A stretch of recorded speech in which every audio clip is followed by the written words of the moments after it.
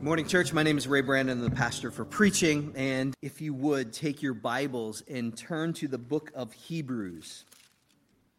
The book of Hebrews, Hebrews chapter 3. What I'm going to do this morning as we introduce Psalm 95, you recited it this morning. I want to read some scripture. It's a rather lengthy portion of scripture, actually 3 portions of scripture. So I'm going to read for you 2 chapters in Hebrews. And then I'm going to read a portion from 1 Corinthians chapter 10, and then a portion of scripture from James 4. So you may even want to you've got Hebrews there, Hebrews chapter 3. If you turn a couple of pages towards the back, what you will find James, James chapter 4. It's just going to be a few pages over to the right in your Bible.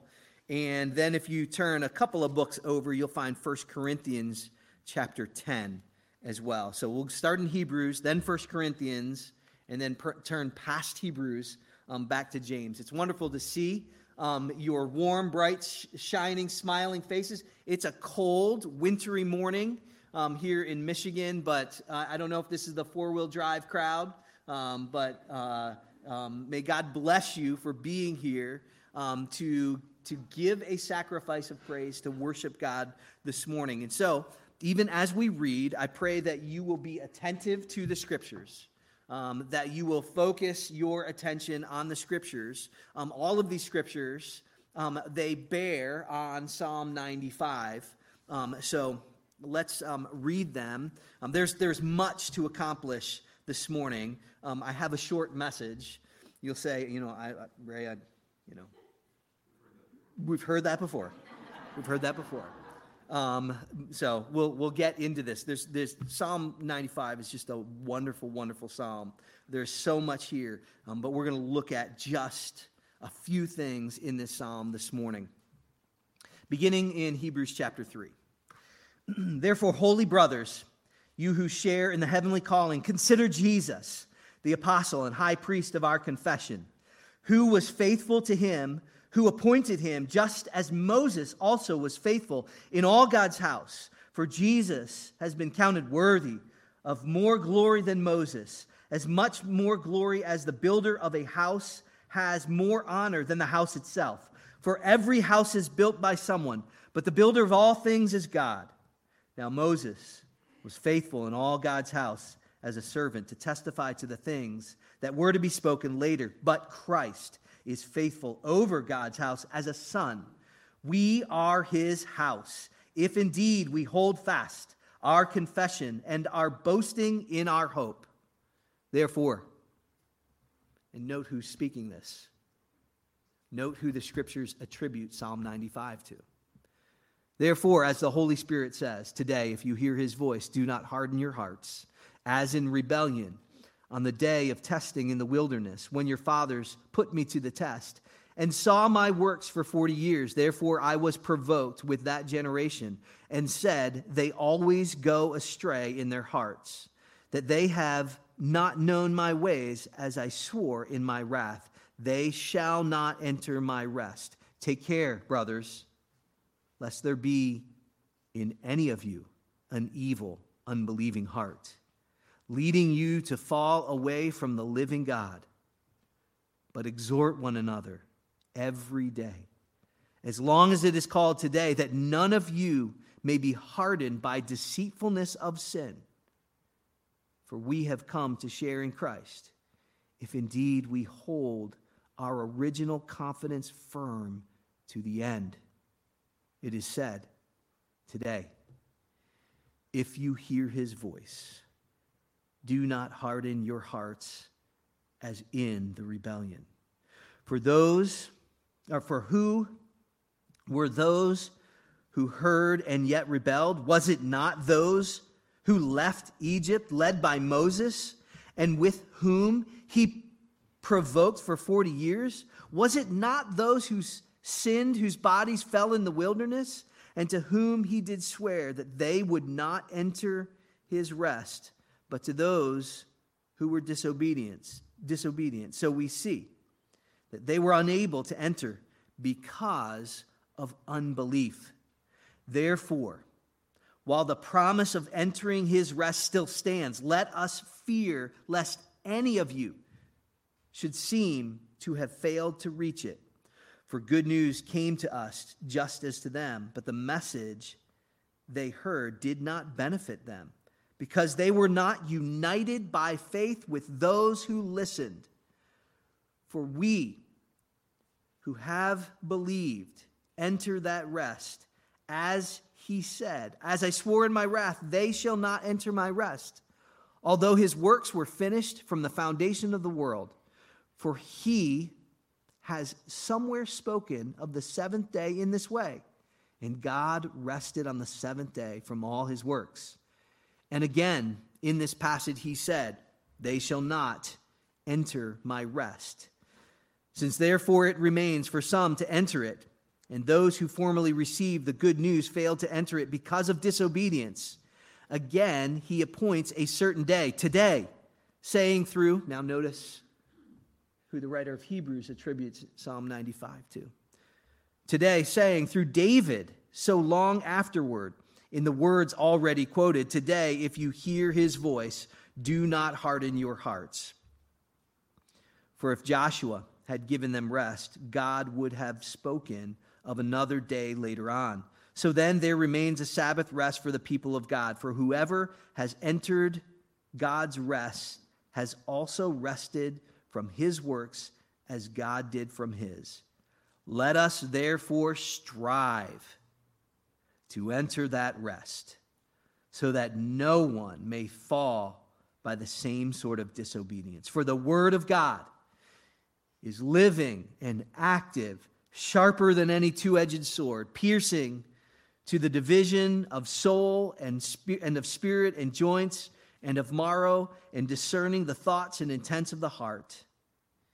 And no creature is hidden from its sight, but all are naked and exposed to the eyes of him whom we must give an account. Amen.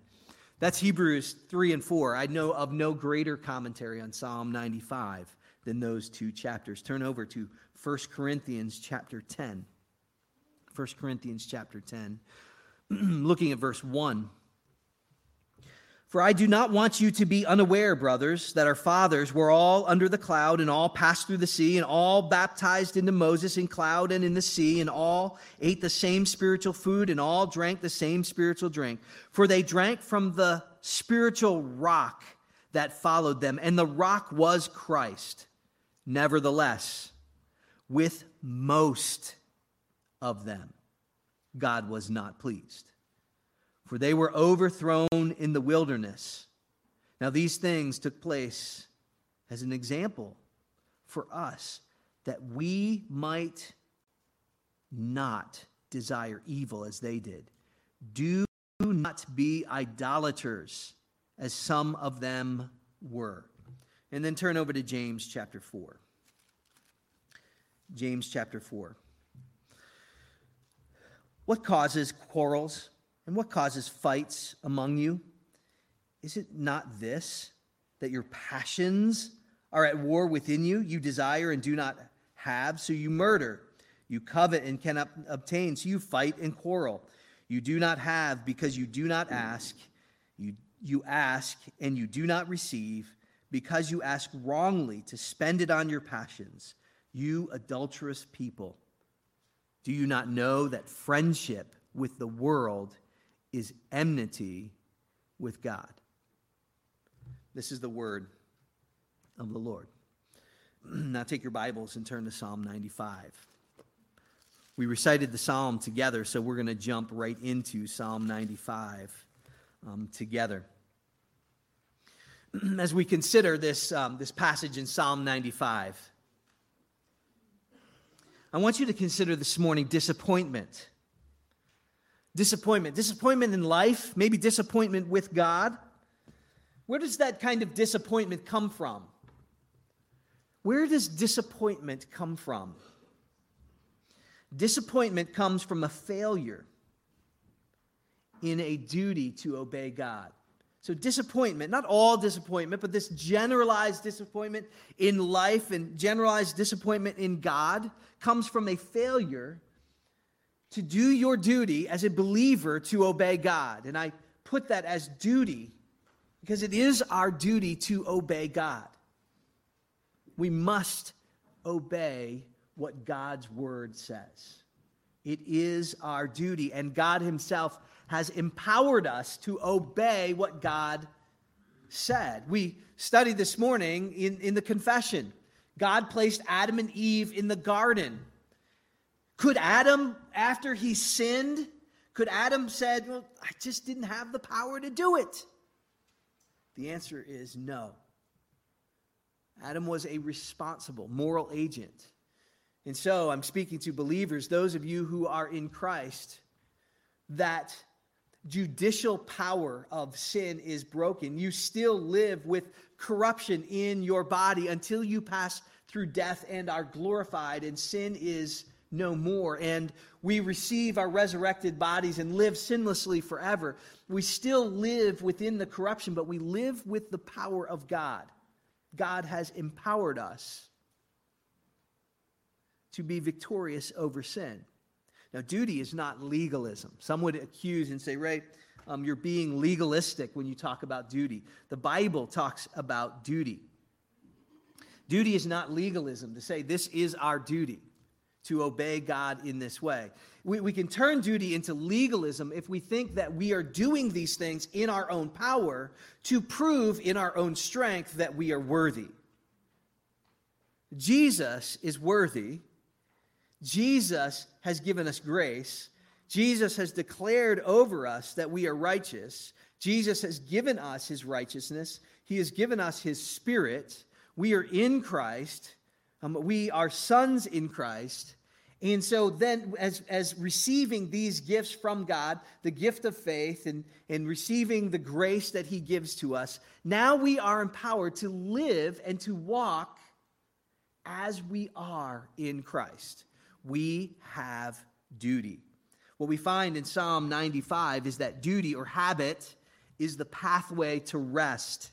It's the pathway to rest. And I would say that it's the pathway to rest now in this life, but also as you look at Hebrews, and I would encourage you to read through Hebrews and reflect on Psalm 95, even around your tables this very week. There's so much there. It is the pathway to rest, certainly eternally, but it's the pathway to rest even as you walk through life. If I were to ask you, what is the difference between stress, anxiety, and burnout? What would you say? How would you define those 3 terms? Oftentimes, I will hear, Pastor, we're just so burned out. I'm so very, very burned out. Just burned out. I don't know what I'm going to pick something at random, so I'm not picking on any one person, just so you know. But here I'm just so burned out. I can't make the coffee. The third Sunday of every quarter, the third Sunday, once a month, the third Sunday of every quarter or something like that, because I'm so burned out, right? I can't serve because I'm burned out. I can't do this because I'm burned out. Well, we have to get at, what does that mean? What is burnout? Well, if we understand stress, there's good stress and there's bad stress. We all have stress in life. Let me ask you a question. It's a simple one. When you become a follower of Jesus, does Jesus promise all stress will go away? Come on, class. No, right? No. Now, sometimes we think we desire, right?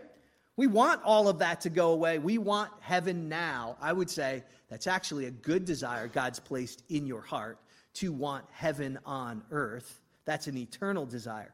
But we do not have that now. And he makes no promise of that now. So we have stress.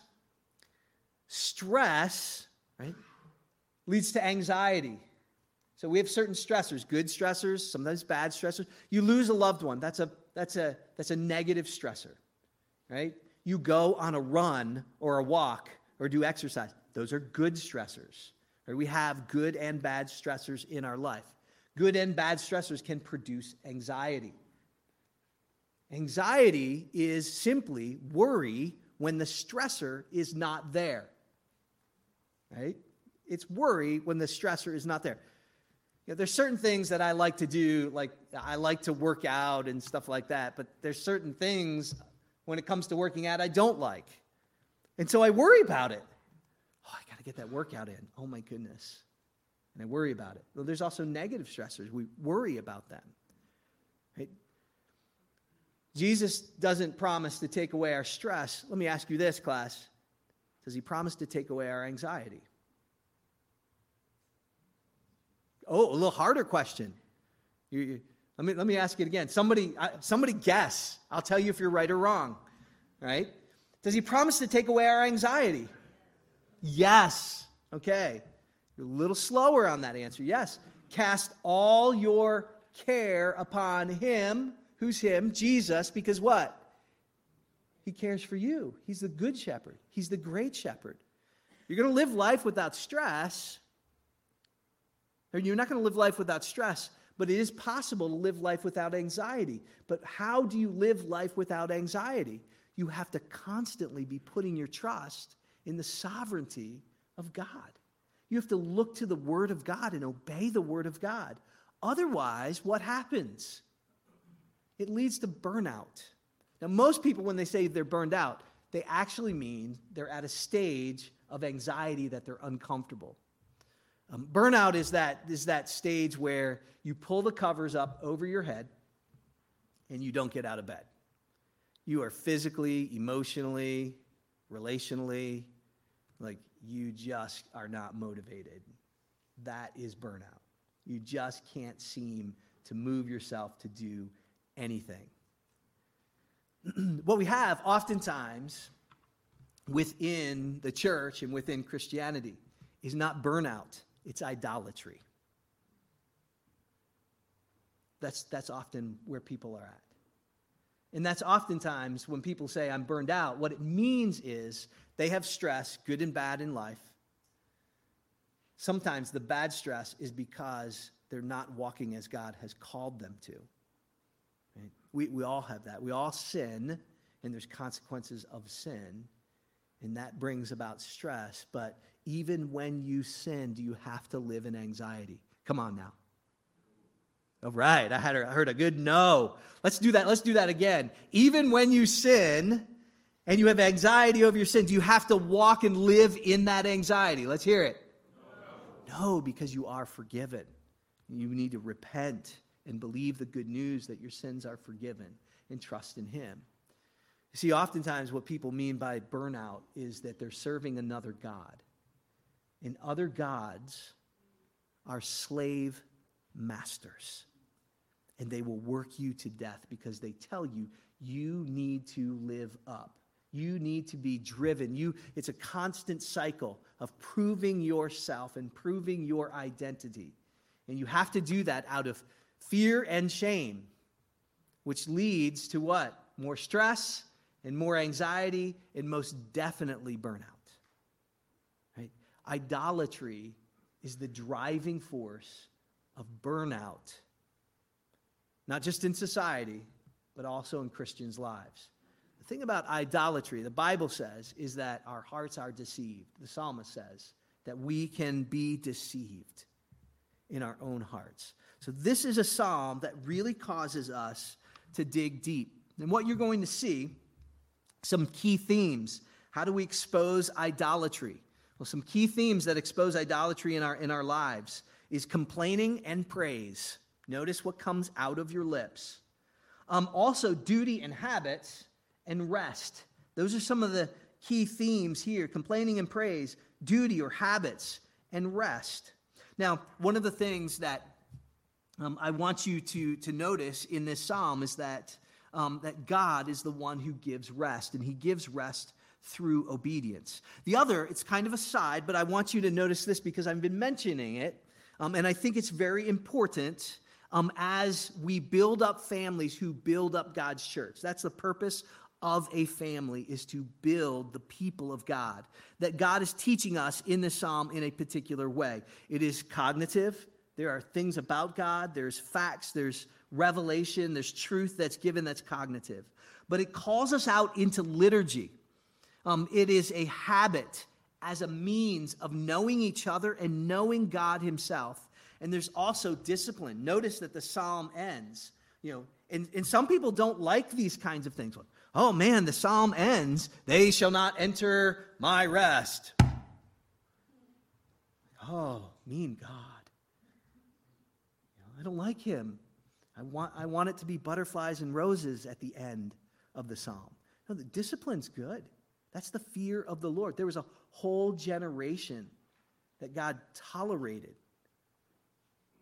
Right? He had to move through. Why? Because their hearts were hard and they were disobedient. That discipline is a good thing. Right? So even as you think about teaching your children, think about the science of learning that we learn from God's word. It's wisdom in learning from God's word. He teaches us intellectually or cognitively. He teaches us by habit or liturgy. He teaches us by punishment and reward.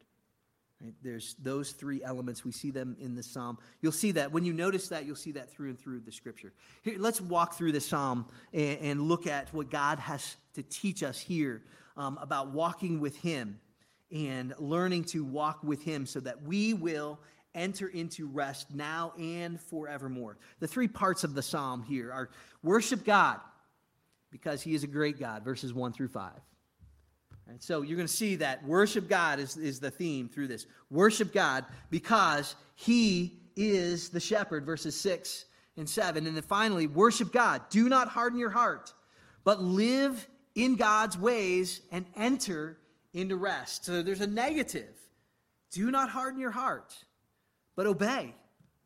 Obey God and enter into his rest. I would say, do your duty. Do your Christian duty and enter into his rest. So the context of this psalm, Psalm 89, we see that there is the close of book 3. There's mourning because the people are what? They're in exile. Why are they in exile? Because they didn't obey. Right? We have two sets of wilderness people. The people that entered into the wilderness that didn't enter into the rest. The wilderness people that settled the land but didn't obey and were brought into exile. Now we have a new exodus. That's the Psalms. The Psalms are pointing towards this new exodus that ultimately point towards Jesus, who is the Savior, who we have exodus from our sins and enter into his promised rest. So we have Psalm 89 that mourn Israel's exile from the land. Psalm 90, we see the rescuer Moses. He intercedes with the Lord in his anger. And there's Psalm 91 that promises the Messiah, the one who's come. It promises victory. Psalm 92 asserts those truths of Psalm 1 and 2. And that Psalm 93 proclaims that Yahweh is on the throne forevermore. Psalm 94 calls on the saving God to do vengeance on his enemies. And Psalm 95 applies the experience of the wilderness generation to its audience.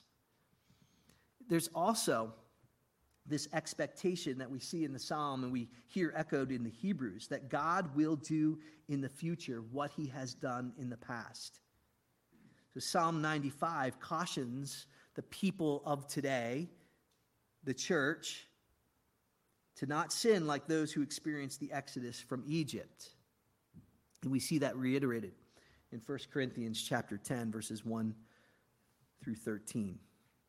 So Psalm 95, it opens and says, worship God because he is the great God. Worship God because he is the great God. Look at verses 1 through 5. Oh, come, let us sing to the Lord. Let us make a joyful noise to the rock of our salvation. The psalm begins with just this noise is literally the idea of a joyful clamor. We almost have here as you see, there's three callings. Verse 1, verse 2, verse 6. This coming, come on, let's go to worship. And it begins with this call to worship. We have that. We enter into the auditorium here, and it becomes a sanctuary because we're calling people into worship, right? So here we see here, this is God helping us understand what we're to do in worship. That "O come" has to do with a traveler, one who's traveling. right? And so it's literally calling one another. That's why Hebrews, in Hebrews the 3 and 4 that we read, it calls us in Hebrews 3 and 4 to exhort one another daily, to encourage one another in worship. It ends, chapter 4, verse 11 says, "Let us therefore strive to enter rest." This is not individualistic, but rather this is the sojourner and traveler saying, hey, let's go to worship. Let's go to worship. So we see in the Bible that we have a responsibility. This is kind of a side note, but we see it here in the Psalm here 3 times. We see it in the Hebrews that we ought to exhort one another daily, that we ought to call people to worship daily. We see people that aren't in church, that aren't worshiping. What do we ought to do? Get on the phone, call them up, encourage them. You know, when worship starts and we're hanging out in the foyer, what do? Hey, it's time. Come on, let's get into worship. And it's a little noisy when that happens, right? But it's joyful. Because why? The auditorium's turning into a holy place, a sanctuary, filled with the temple of God, God's people. And we're doing what? Here, let us make a joyful noise to the rock of our salvation. The Hebrew writer Paul in 1 Corinthians says this rock is who? It's Jesus, the rock of our salvation. And then he says, let us come into his presence, what? With thanksgiving. Notice what we're doing with our lips. We're extolling our joy. Let us make a joyful noise to the rock of our salvation, into his presence. Right? As the church meets together, we are meeting in the presence with God. With thanksgiving, let us make a joyful noise to him with songs of praise. It's telling us something to do with our lips, to make a joyful noise. We're going to see here that twice it says to make a joyful noise. And then it says a song of praise, right?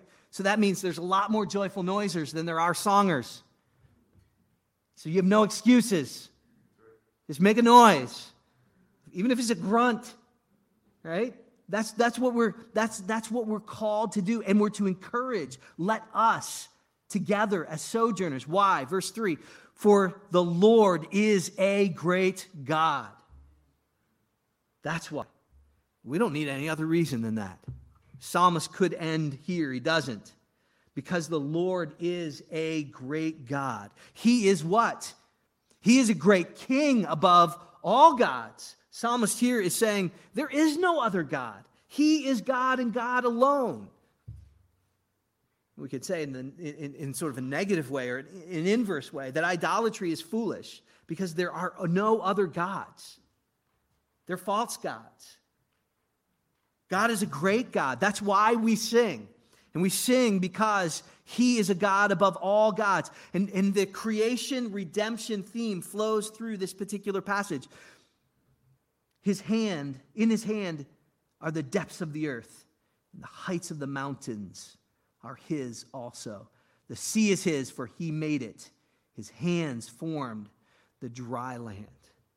Oh, we're coming to our God, the great God who created everything. The psalmist is saying, from the depths of the sea. That's still, we think we are so modern and so sophisticated and all that, but we still have not explored planet Earth. Come on, we've been here a while. And we still can't get to all the places in the sea. His creation is much like himself. It's nearly infinite. I don't know enough to say that it is infinite. For God is the only one that has no beginning and no end. We are created and we are mortal creatures, but yet we are created without end. Is it possible his creation is the same way? All creation without end? I don't know. What he's saying is this is a glorious God, that even the things that he has created that we can know, we cannot search. The ends of even all the things that he has created. How great is the one who has created them? You create things. Anybody bake cookies?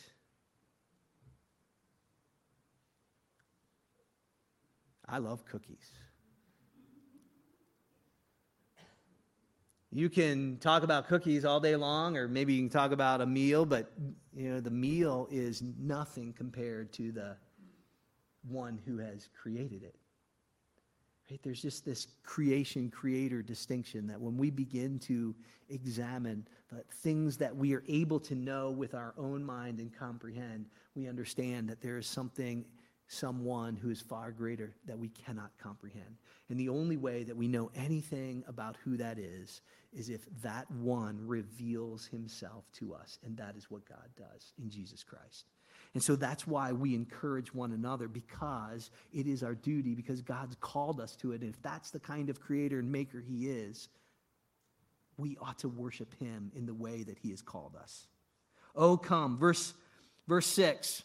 Worship God because he's the shepherd. He is the great God. But notice that the great God is the one that cares for you. He's the shepherd, verses 6 and 7. Oh, come, let us worship and bow down. Now, this word that's calling us now changes. It's, oh, come, and it's this sojourner, gatherer, and that's what we're to do in worship. We are to gather one another to worship, right? It's not about getting yourself. If you're a husband, if you're a father, you're responsible to gather your family to worship. But all of us are responsible to gather everyone to worship. If they don't come, they don't come, but call them. And we know Jesus, uses an illustration of a banquet, and he calls people to come. And who comes? No one. So what does he do? He gathers those who will. So gather those who will and call. But here, this calling changes. And it is a come into. It is a more personal understanding. And look what the worshipers are doing. Come, let us worship. You see, the first one were, come, let us sing. Come into his presence with thanksgiving. Come, let us worship and bow down. Let us kneel before the Lord, our Maker. Right? This is recognizing who we are in worship. For he is our God. Now notice it's personal. He is what? He is our Maker. He is our God. And we are who? We are the people of his pasture, the sheep of his hand. It's personal. We are his. God says in Christ, you are mine. In the resurrection, he says, you are mine. For by faith are you saved through grace.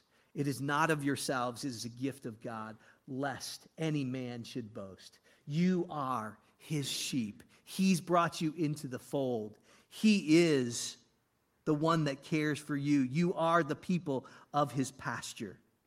And so here, what we hear echoed in Hebrews and in 1 Corinthians and in other places in Scripture, here is the middle of the psalm, and it says, today. Today. Now, this is a psalm of David.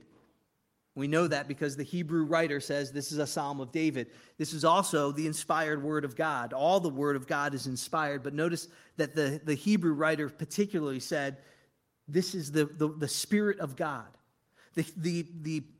David, when he writes this idea of today is not just simply the day that he wrote it. It has a historical context, yes.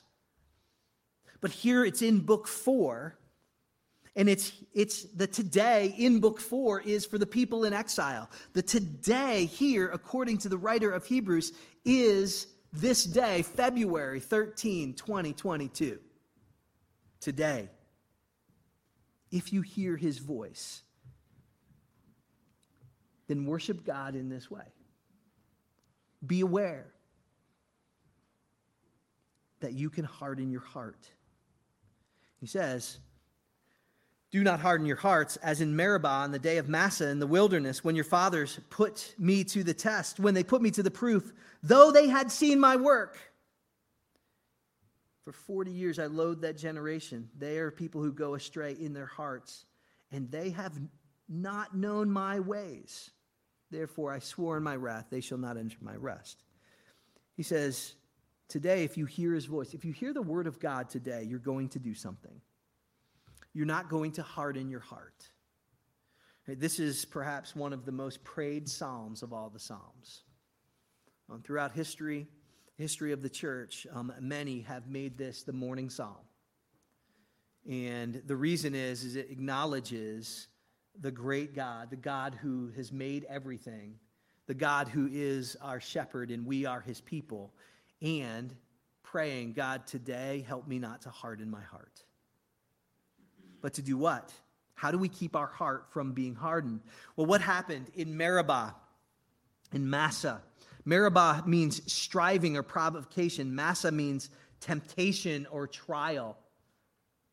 Well, what are they doing at Meribah and Massa? What happened in Exodus chapter 17 and Numbers chapter 20? They record what Israel did. Israel came out of Egypt, right? Miraculously. You saw all of these things like frogs up to your waist filling Egypt. But where the Israelites were, no frogs. I wonder if they walked, the frogs kind of parted. Right? I don't know. Like, that would have been fun. You know, I don't know how that, hail that came down in certain places and not others. And all these miraculous, and those particular plagues were plagues of nature. And who were they directed at? They were directed towards the gods of Egypt, because the call was, let my people go, that they might worship me. And so God was judging Pharaoh. He was judging the ones that they worshiped. He was judging idolatry. And he led them out to the Red Sea. And the Red Sea opened up and miraculously parted. Israel went through on dry land. Dry land. And then behind them, the waters closed in and closed around the army of Pharaoh, and all the army perished. They got on the other side. And Moses leads this rousing chorus of victory, and they move a couple more encampments. And what do the Israelites do? They complain. They grumble. They complain and they grumble. They don't have water. They're what? Disappointed.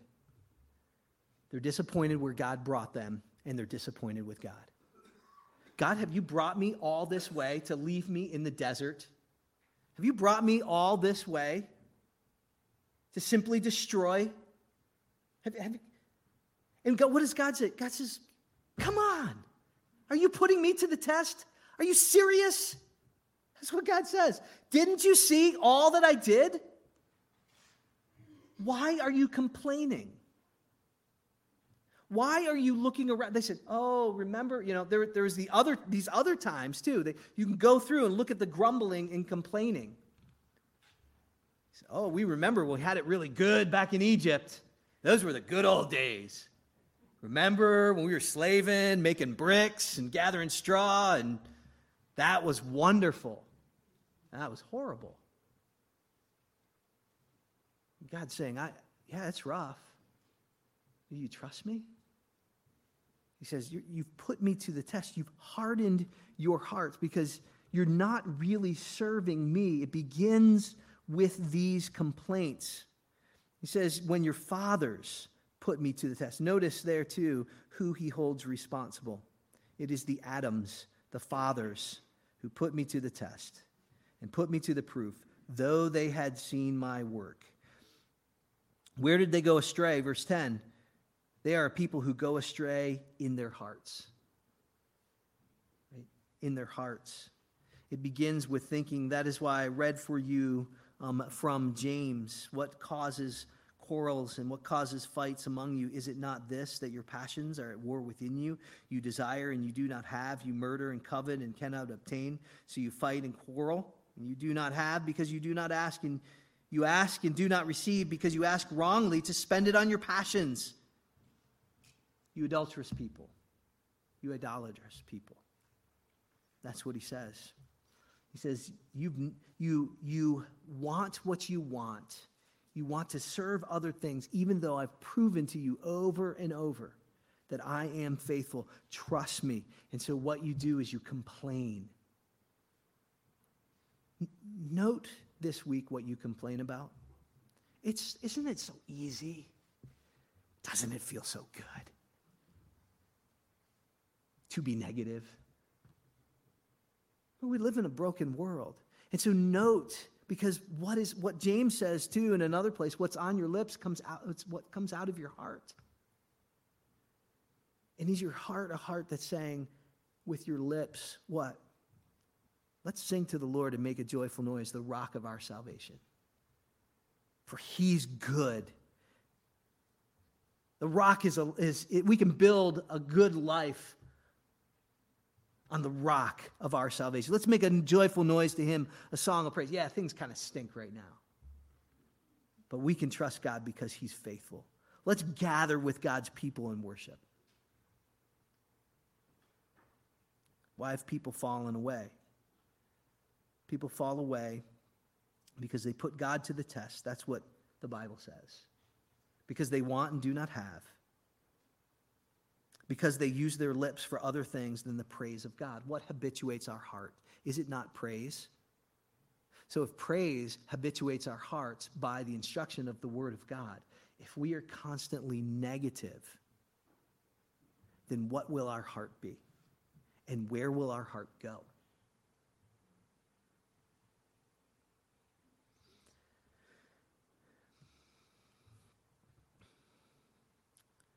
He says, therefore, I swore in my wrath, they shall not enter my rest.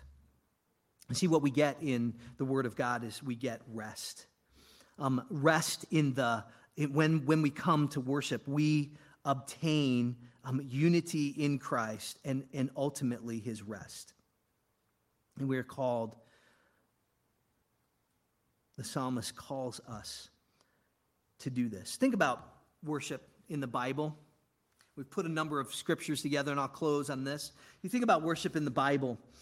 You think about the garden. In the passage that we read, it talked about the law from Romans chapter 5, and the issue was the law from Adam to Moses, where there was no law. And we look at some of those progressions in Scripture. Romans 5 brings that up. But there's some other connections this morning that I'd like to make with this particular passage, and there's many different ways that we can go. But you think about worship through the Scriptures.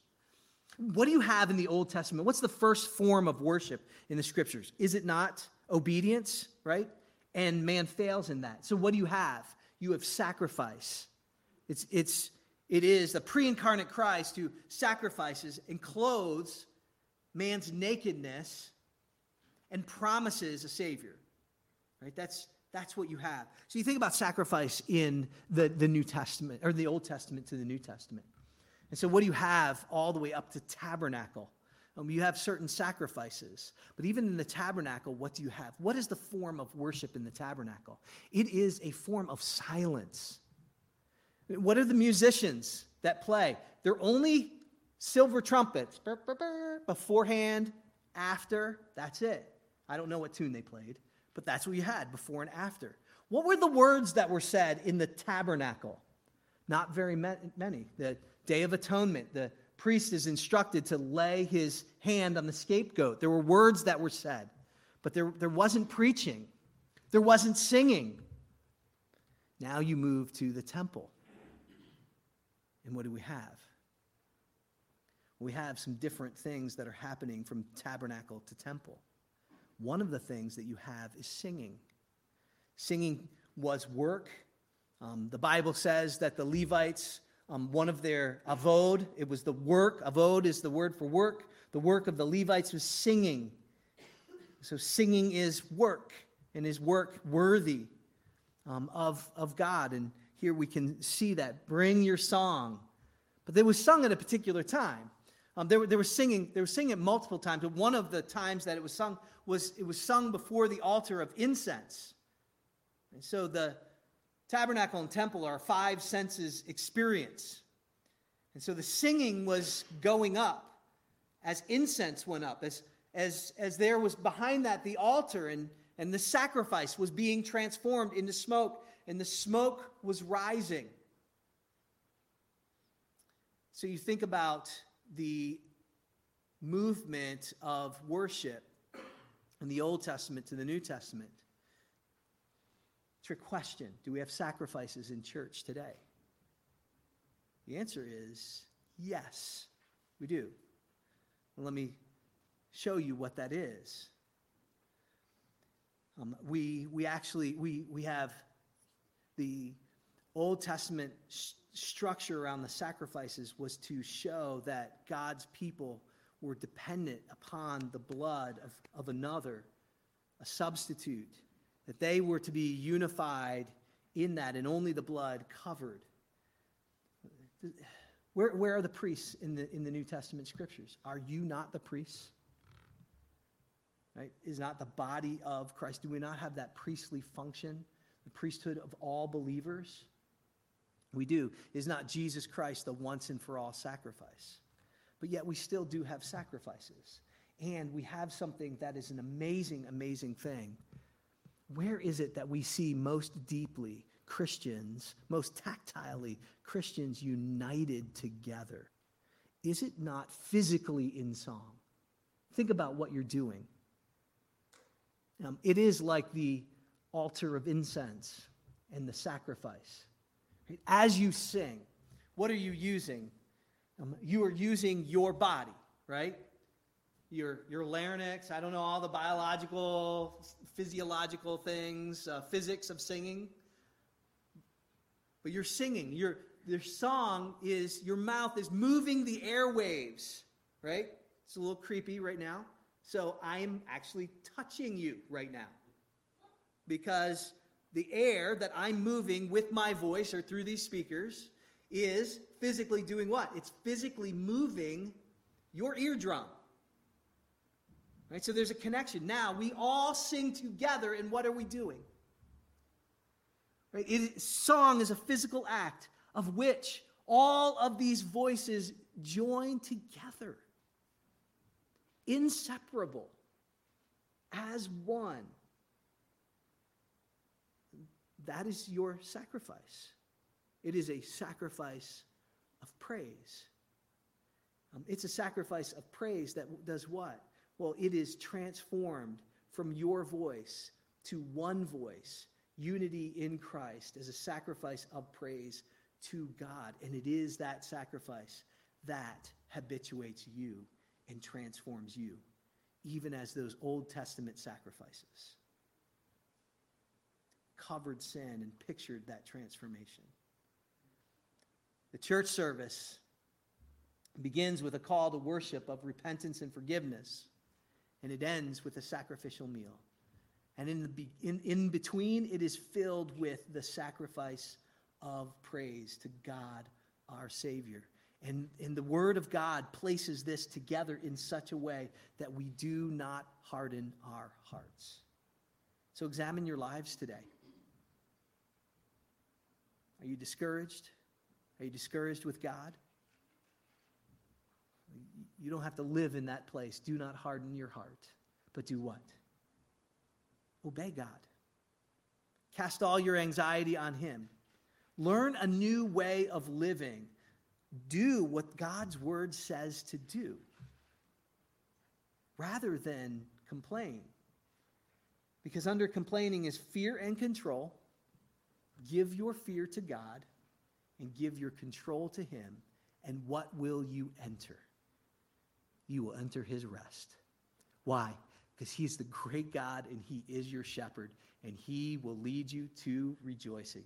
And so, even so, as in these moments that we have to pray, joyfully confess sin, to give praise and honor to God as we consider God and who He is in these moments before we come to the table of communion and we rejoice that we are reunited in Christ, we will also sing. So all of us together, let us bring our sacrifice of praise. Amen.